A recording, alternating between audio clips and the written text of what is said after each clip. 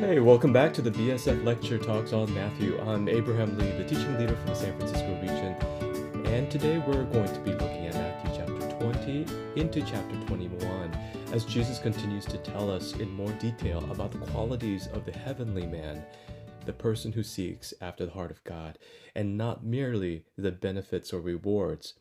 We'll discover that Jesus teaches us it's not so important that we know what heaven will be like in all of its details, as much as knowing the kind of worshipers and followers who will be there, who will make up the attitude and spiritual mindset of the people residing in heaven under worship and under the sovereignty and rulership of God. In other words, the place doesn't make the person, the heaven doesn't make the person more heavenly. It's the person of God and his followers who love God that make heaven what it is. It's a radically different view of the kingdom of God than what many religions and this world kind of have this tendency to think about spiritual things, which obviously is in error. And we're going to be addressing that today. A few announcements before I begin. Very important announcement is that this coming week, the week of March 5th, so including the Saturday through Tuesday, the 8th, we will be taking a spring break. So none of our groups will be meeting, but there may be a few of you that are meeting to catch up. So please ask your group leader about whether you will be meeting or not. But on the whole, BSF nationally is taking a spring break for 1 week. And then secondly, please be aware that we are taking tithes and offerings. Our giving to BSF headquarters is radically down this year due to COVID and being in isolation. And so the giving has actually fallen down to zero. And so we just want to be able to be gracious to the ministry that it is teaching and leading us into the worship and study of God's word. So if you want to give, please go ahead to the international site, and whatever San Francisco region you might be with, satellite or otherwise, please use the designation 1232. That's our code for San Francisco region. That number is 1232. 1232. If you forget that, you can also look for First Baptist Church San Francisco. That's what we've called the San Francisco larger BSF region. That's all of our classes within the peninsula, through the city, and some of you in the Marin County area. So look for First Baptist Church in San Francisco or 1232 to facilitate your giving.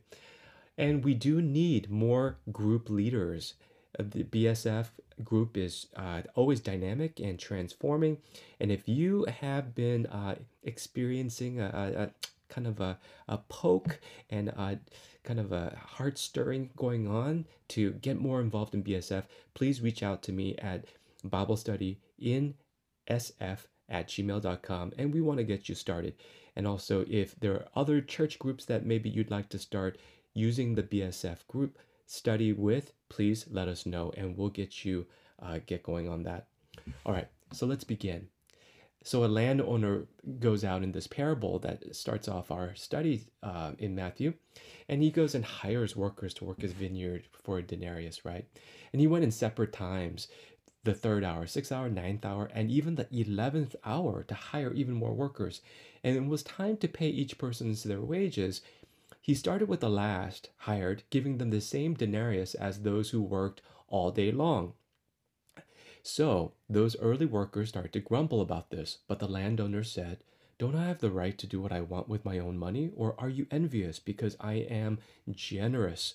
So Jesus concludes that the last will be first and the first will be last. We notice many things here to take home as important lessons for us. God calls us so that we can be trained up in the body of Christ. The kingdom of God is learning by doing. It's not growth by theory, growth by learning catechisms or doctrines, although those are important, but they must be applied. Those principles must be put into practice of tending the field, so to speak, living life out there in the world by God's principles. The church grows by succession. And what I mean by that is the earlier workers who came into the field learn and then pass on their learning by training others who are coming on later when other new workers are hired What does this mean? What is the ramification of this? It means we must take the work of passing on the baton of our faith very seriously to the next generation and to those around us who are even younger believers, mentoring and helping those younger believers in our midst to learn more, take on more responsibilities in the church, and to serve with joy into the body of Christ. It also means if you're older and you know some things, you need to be taking people under your wings, nurturing them to do as much or more than you knew how to do in the body of Christ, in the ministry, in the work of the church. That is the stewardship in the field of Christ harvest. But then how do we make sense of the seemingly unequal wages? Well, let us first look at the verse for this week. It says, "And whoever wants to be first must be your slave, just as the Son of Man did not come to be served, but to serve and to give his life as a ransom for many."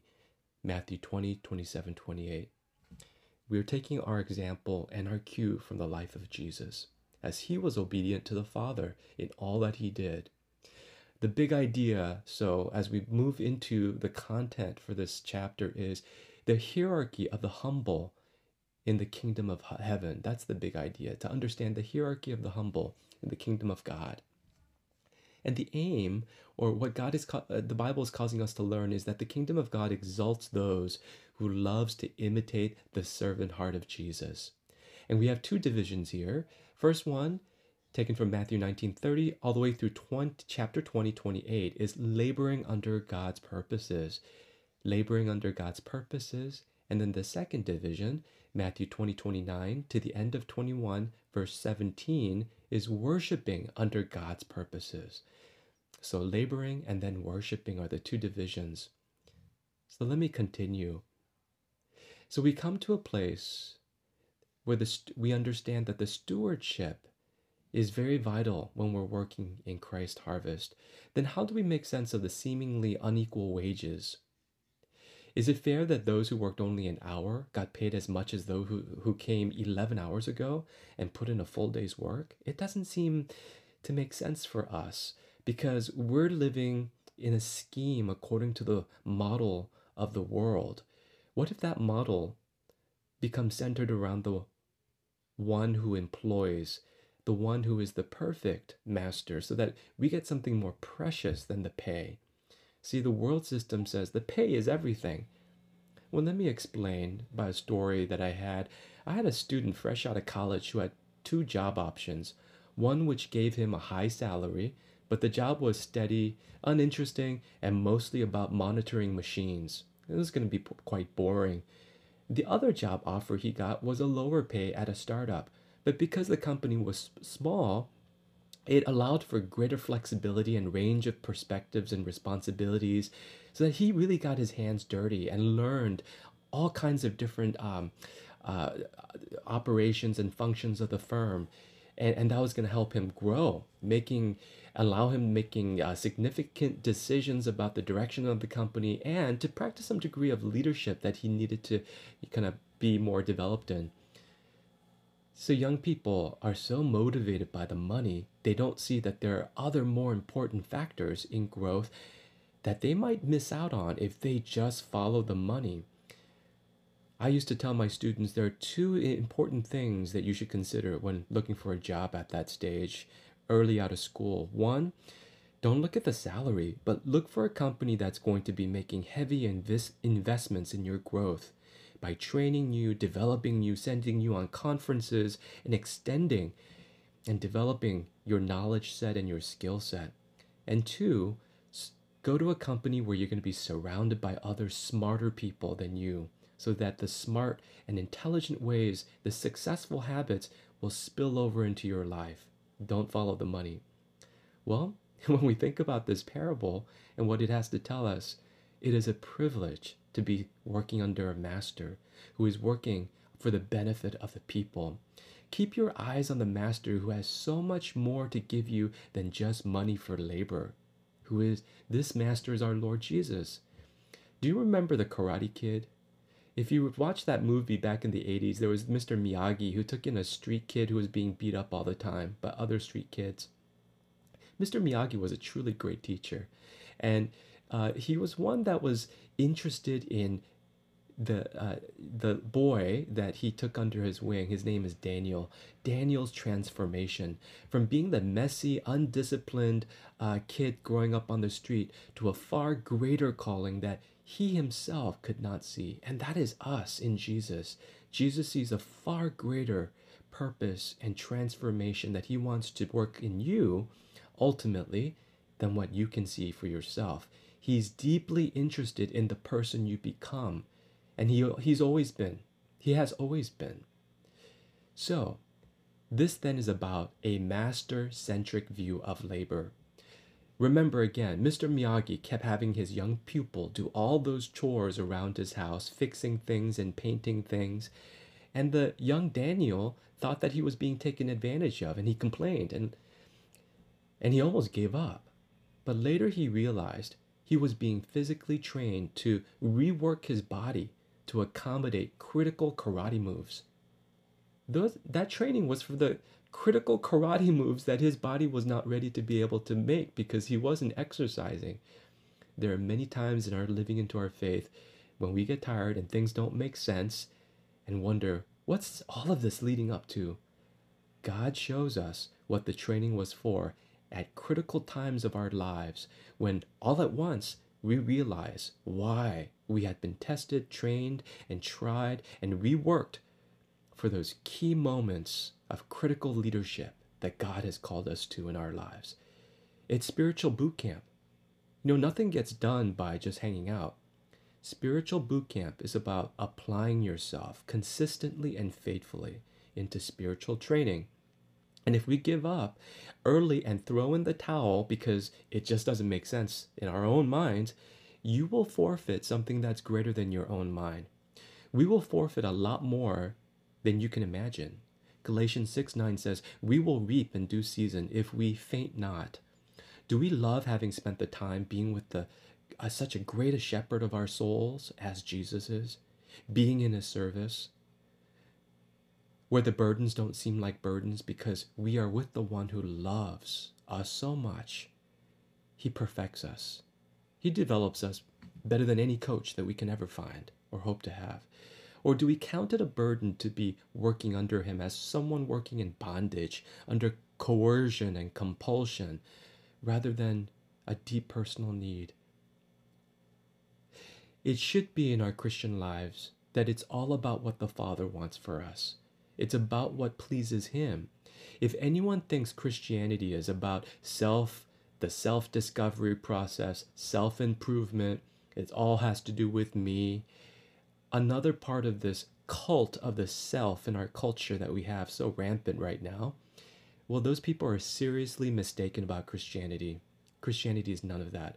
Our faith is about following in total submission to God the Father through Jesus, his Son, the Son who has shown us what it's like to practice complete submission and obedience to God the Father.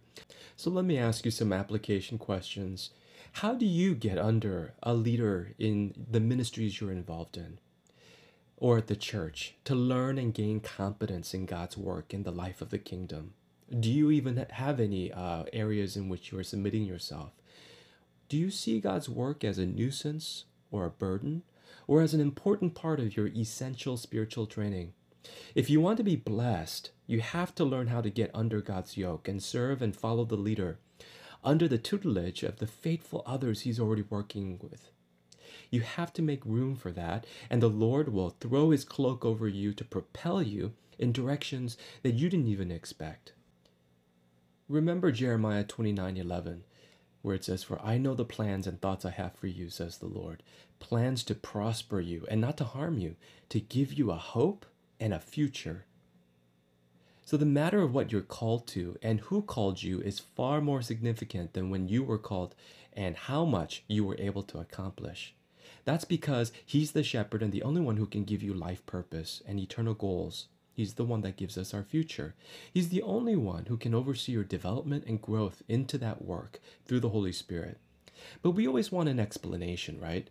What we see here is that the workers start to grumble and demand full-blown explanations and reasons. They're asking, what's going on here? How come there's this unfair pay? Well, this comes from the lack of personal training, not knowing why the coach says we should be doing what we're doing. What God is looking for is unquestioning obedience. That's what, athletes who are going through training learn by undergoing rigorous training that's very uncomfortable for what they're normally wanting to do. They don't gripe and grumble their way to training, fighting the coach each step of the way because they don't understand what's going on. If you have full confidence in your coach, you're willing to have unquestioning obedience. And that's our faith with God. You can trust his training. That is the obedience that Jesus showed us we can do, because he himself exercised obedience through ministry and unto death on the cross. If you ever wanted to be something for God, you have to be able to say, "Not my will, but thy will be done." By contrast, our view of work in this world is very self-driven. It's all about the employee. It's about what I have to offer. What do I have to get ahead? And what do I do to compete and distinguish myself? Even at the cost of climbing over other people to get noticed and get ahead. We operate on a view of work that is very worker-centric or laborer-centric. It is entirely the worker's responsibility and attributes that any form of compensation is determined. But Jesus challenges us in a larger view of the kingdom, one in which it is not worker-centric, but ruler and shepherd-centric, thereby recognizing his deep intention for us to be transformed, to be reworked, which we call sanctification, to be more like him. And that can only happen when we accept his sovereignty and his authority in our lives. He seeks to call and to purposely utilize under that authority.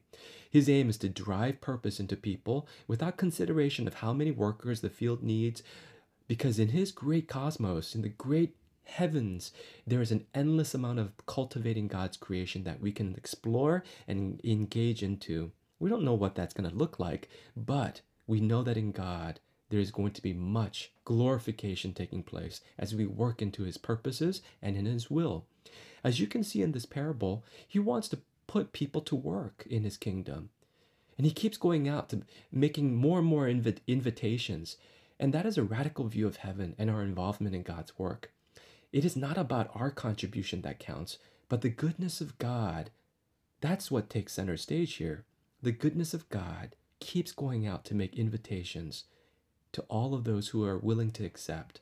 It is not the justice of unionized workers demanding fairness in pay that governs salaries, but it is the centrality of the goodness, grace, and generosity of God that everybody gets what he's promised for his people. And then some, right? Overflowing and abundant. David says, "My cup overflows." We get even more than we had ever hoped or expected. And this is a teaching which stands in strong contrast to the ambition the disciples are starting to harbor as Jesus is teaching them this parable. Because the disciples are now starting to eye and check each other out in their group of 12. Of course, there were many others, some say as many as 500 who consistently followed Jesus all the way through. But there were the inner circle of 12. And they're starting to jockey for power, for status, for greatness, which is antithetical to the motivations that those who are members of the kingdom of Christ should have. Because he called us all to humble ourselves. Like the disciples, we also find that we have so been soundly brought into the world's view of things, the world's value system. It's very jarring to our conventional notions, making it very hard to respond to what Jesus is telling us here. So principle 1, for Christ's followers, the calling of God is prerequisite for purposeful labor.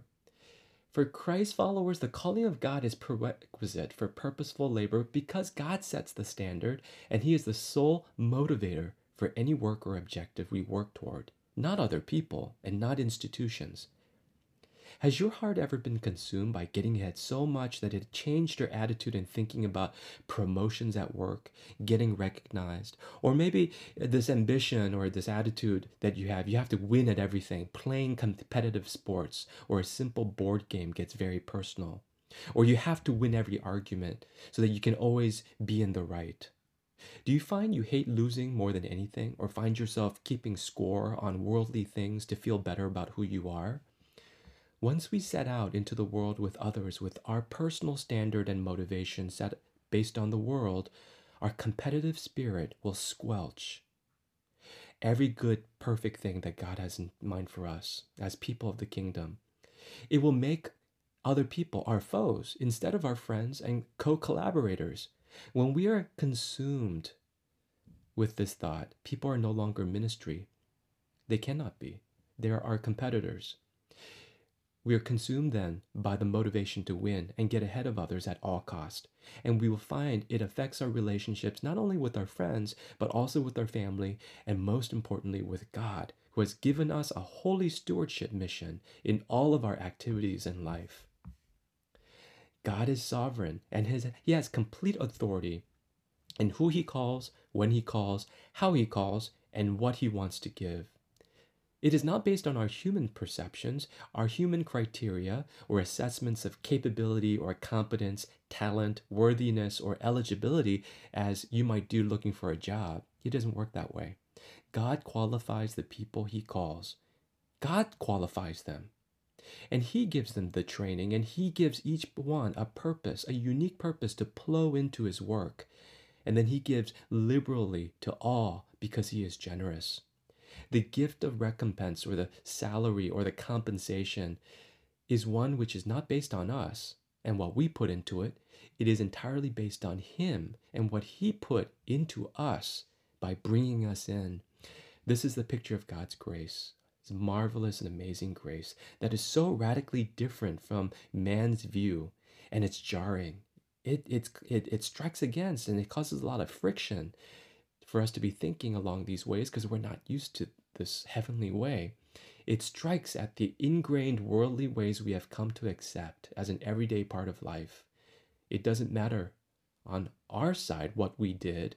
It matters entirely on God's side what he does. And that's an important principle. It always matters what God is doing and not what we bring into it. So believers do not predicate their lives on the status, rewards, and recognitions of this world and what the world can give, because we know God values a heart that seeks to humble itself and to imitate his own heart. 1 Corinthians 2:14 says, "The natural man does not accept the things that come from the Spirit of God, for they are foolishness to him, and he cannot understand them because they are spiritually discerned. The spiritual man judges all things, but he himself is not subject to any man or anyone's judgment. For who has known the mind of the Lord so as to instruct him? But we have the mind of Christ." And may the mind of Christ be the ultimate standard by which we live into heavenly priorities. It is counter to the world's values, which is first in, first rewarded, puts those that the highest credentials, qualifications, and standards of access and promotion first. This cannot be taken in isolation, but must be viewed entirely in Christ's teaching on the kingdom.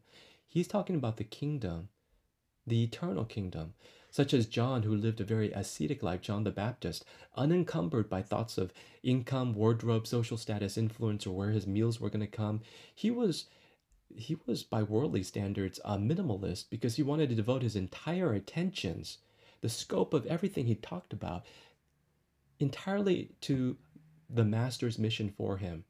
We have a limited bandwidth oftentimes, and we can only hold so much on our minds or on our plates. So we have to make the concerted decision that our life will be centered around the things of God, and it has to take place in little or small, big ways in which you can, and God has called you to do so. So maybe today, I hope that you will take that seriously into heart. Moving on, why might Jesus have repeated the coming reality of his death and resurrection to his disciples? Well, now this contrasts greatly with all this jockeying that for status and for place in God's kingdom. And Jesus wanted to remind them that this is far greater than the puny things that they're looking to. What a contrast. We see that the disciples are jockeying for status and power when Jesus is teaching about giving up one's status and power and rights and privileges in order to save us from our sins. A little while ago, Jesus told them in chapter 16, "If anyone wants to come after me, he must deny himself, take up his cross, and follow me. For whoever wants to save his life will lose it, and whoever loses his life for my sake will find it. What will it profit a man if he gains the whole world yet forfeits his soul? Or what can a man give in exchange for his soul.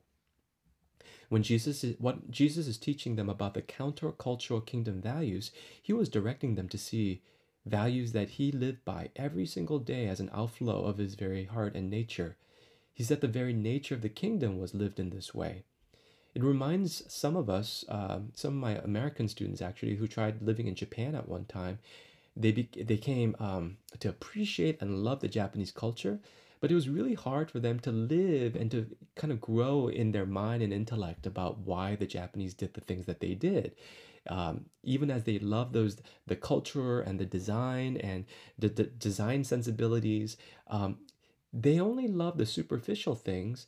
But when they tried to understand it more deeply, they were so rooted in their American way of seeing and doing things, they weren't able to live into and fully appreciate what the Japanese culture had to offer.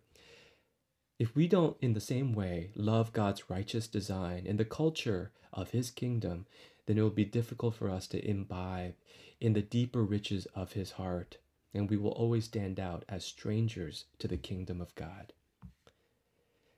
How did Jesus respond to the jockeying going on? Well, I would think that he would have been disappointed. And isn't it further disappointing that even a mother of a couple of the disciples, James and John, comes asking Jesus for a favor? And she says she would like to see her son sit on the right and left of Jesus in the kingdom. And he responds, "You don't know what you're asking. Can you drink the cup I'm going to drink?" And they say, "We can."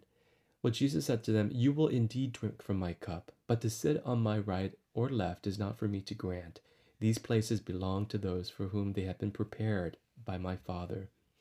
God has everything prepared. We don't need a jockey. We don't need to compete for places and positions in the kingdom. He is working the perfect work, prepared for each one of us to live into. And all of it would be magnificent beyond your wildest dreams, because we will be with the Father. There are certain events and governance issues of the kingdom of God that the Father has decided already in his eternal will, and that's not something that can be transmuted in time and space in the ways that we think things can be allocated or changed or rewarded by promoting someone. God's already determined. God's decisions are beyond time and space, and they will be enforced. He calls us instead not to look at those positions, but to live into the reality of the witness of Christ in our salvation, so that even the unbelieving who are weighed down by the world system may turn to the light and be saved by our witness. So how did the disciples respond? Well, of course, they're going to be indignant. They're going to be somewhat annoyed because their hearts are not in the right place. Their hearts are not pure because none of them aspired to be at the bottom, as Jesus said, to be the servant of all. So up until this point, you can imagine the disciples are kind of heady with their ability to do ministry, to heal the sick, and to restore the lame and blind. And they have all this power and this huge following, and they've been experiencing and exercising a bit of notoriety under Jesus' ministry, much of which has never been experienced by men before. And you know what power does to us. Power can corrupt, and without proper guidance, it can lead us to corruption and abuse in the heart of sinful man. Jesus makes it very clear by two very certain groundings for where the disciples needed to look for understanding for what it means to be the greatest in the kingdom of God. One, the testimony of his own life. And two, through the consistent teaching from the very beginning that those wanting to be the greatest must be a slave and servant of all. Even John the Baptist's life was born out of by his complete devotion to God's mission. He was called, therefore, the greatest born of women. He said, the Gentiles practice authority over them and lord it over those who are below them. But he says, not so with you. Not so with you. Instead, whoever wants to be great among you must be your servant. Verse 27, and whoever wants to be first must be your slave. Just as the Son of Man did not come to be served, but to serve, and to give his life as a ransom for many. So as they're making their way into Jerusalem, Jesus shows his concern. Now, to make way for even the outcast and the marginal. How many of us on our own birthdays, I would wonder, would think of giving other people gifts instead of receiving gifts? Have you thought about that? In a way, is to be living into what Jesus is teaching us about privileged positions, honors, and acclamations on a day in which you expect other people to celebrate you. I wonder what birthdays would look like if we celebrated the others in our lives who have blessed us and made us as rich in the kingdom of heaven as we are by their dedication and devotion, and the ways that in which they've taught us and helped us along. Maybe gifts, celebrating the influence of Sunday school teachers, our other teachers, our wife, our parents. So we see here Jesus is walking in a procession that is elevating him and celebrating him, a crowd of people in total awe of his teaching and his power. But Jesus doesn't make it about that. He makes it about bringing those blind outcasts in, bringing the outcast into the fold so that they can also enjoy in the celebration of God's salvation, to see and perhaps also bear with their own seeing eyes the gift of Christ's atonement for us on the cross. I wonder if they might have also followed Jesus and witnessed with their newfound sight the great gift that they have been benefactors of by Christ's submission of his life on the cross. No matter who you are and what condition you might be battling with, Jesus is able to make all who seek him see into heavenly realities that people with eyes even people with eyes and perfect vision would reject and dismiss out of hand. Christ offers the ability to see into his kingdom for all who are willing to submit to him. So what truths about Jesus are revealed in his triumphal entry into Jerusalem? Well, the people rightly declared, Hosanna to the Son of David. And that's an important inscription that people call him the Son of David, because we remember in 2 Samuel 7, God has promised specifically the coming of the Messiah, that he would inherit David's throne. God says, I will raise up your offspring to succeed you, your own flesh and blood, and I will establish his kingdom. He is the one who will build a house for my name, and I will establish the throne of his kingdom forever. I will be his father, and he will be my son. My love will never be taken away from him, as I took it away from Saul, whom I removed from before you. Your house and your kingdom will endure forever before me. Your throne will be established forever. And this is the very Son of David that the crowds are declaring with their hosannas. He is not only the prophet from Nazareth, who they also give him that inscription in verse 11, but he is also the king, right? So he is prophet, he is king, and now he's also the highest priest who teaches us the beauty of God's heart in Scripture and communicates God's will. As the highest priest, the most perfect priest, who perfectly atones for our sins and makes a way for worshiping God, he goes out and to the temple and cleans out the filthy businesses and dealings and bargainings that are desecrating and defiling the process of approaching God with the heart of worship and humility. And as he does in our hearts today, he doesn't want us to have the defiling and desecrating clutter in our hearts that defile our ability to worship God. So in this passage, in this short area in which we are reading this, Christ is fulfilling the role of the prophet, the priest, and the king. He is the promised son of David, to whom God had promised his throne, which would be established from everlasting to everlasting, and it would have no end. Psalms 145:13 says, the kingdom is an everlasting kingdom. Your kingdom is an everlasting kingdom. Your dominion endures through all generations. Your kingdom will never end, and you will reign forever. So remember, there's anything about this scene that surprises you, remember that in John 2, we hear that the first instance of Jesus, also where Jesus went out to the temple and drove out the money changers and dealers in the temple using whipcords. And this happened also in the Jewish Passover. He was saying, get these out of here. How dare you turn my Father's house into a market? It is written, zeal for your house will consume me. Jesus has far greater concern and zeal for how people come to worship in the congregation of the church than most of us do. We are willing to accommodate those things, but Jesus would not. Would not this be a call for us to remember that preparation of our hearts into worship is a very serious thing? And it's important that we create for others in our local congregation a clean and sanctified places of worship in which they can enter unobstructed, unpolluted in their approach to God and worshiping with his people. He is filled with the zeal of the Lord for the holiness and righteousness of the temple and of worship. The whole practice of worship in relationship with God was being defiled here, and the reigning religious leaders accepted and condoned it. I hope that we would not condone something like that, because principle 2 focuses on an important part of this worship, that purity of heart is a prerequisite for worship. It's so hard to get the heart to be pure, let alone to have the environment be pure as well. But we don't want to have any of those obstructions as we come before Christ. In the Sermon on the Mount, Jesus said, "Blessed are the pure in heart, for they will see God." Purity among God's people are prerequisite for an authentic and deepening worship. That's principle 2. I remember when I was a child, my mother, she used to prepare us for church and then communicate to us how special worship was by having us wash especially carefully, combing our hairs and dressing in our best, Sunday best. And we were given crisp new dollar bills to teach us that we should always offer God the very best of who we were.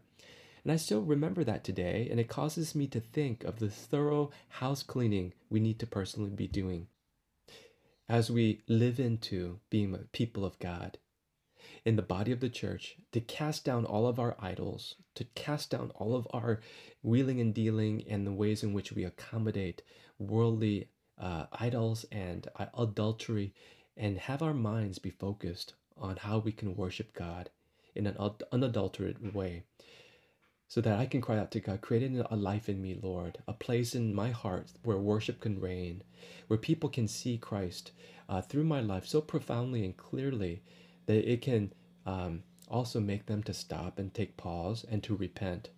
So application questions to think about is, where do you see worship and following Jesus something that's about you and less about total surrender and cleaving to Jesus?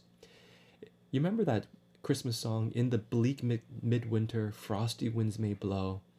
Earth stood cold as iron and water like a stone." It's very much the bleakness that we live in when the world rejects God.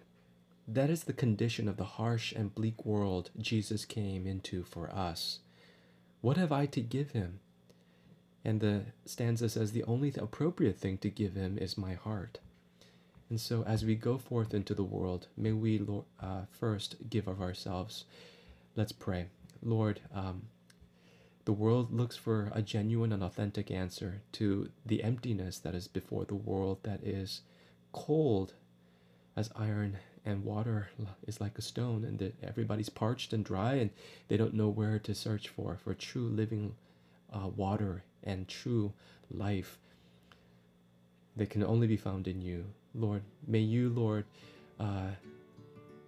be magnified in us and glorified in us profoundly, and may we not get in the way in which your glory can shine and lead men and women to Christ and his salvation. We pray in Jesus' name. Amen.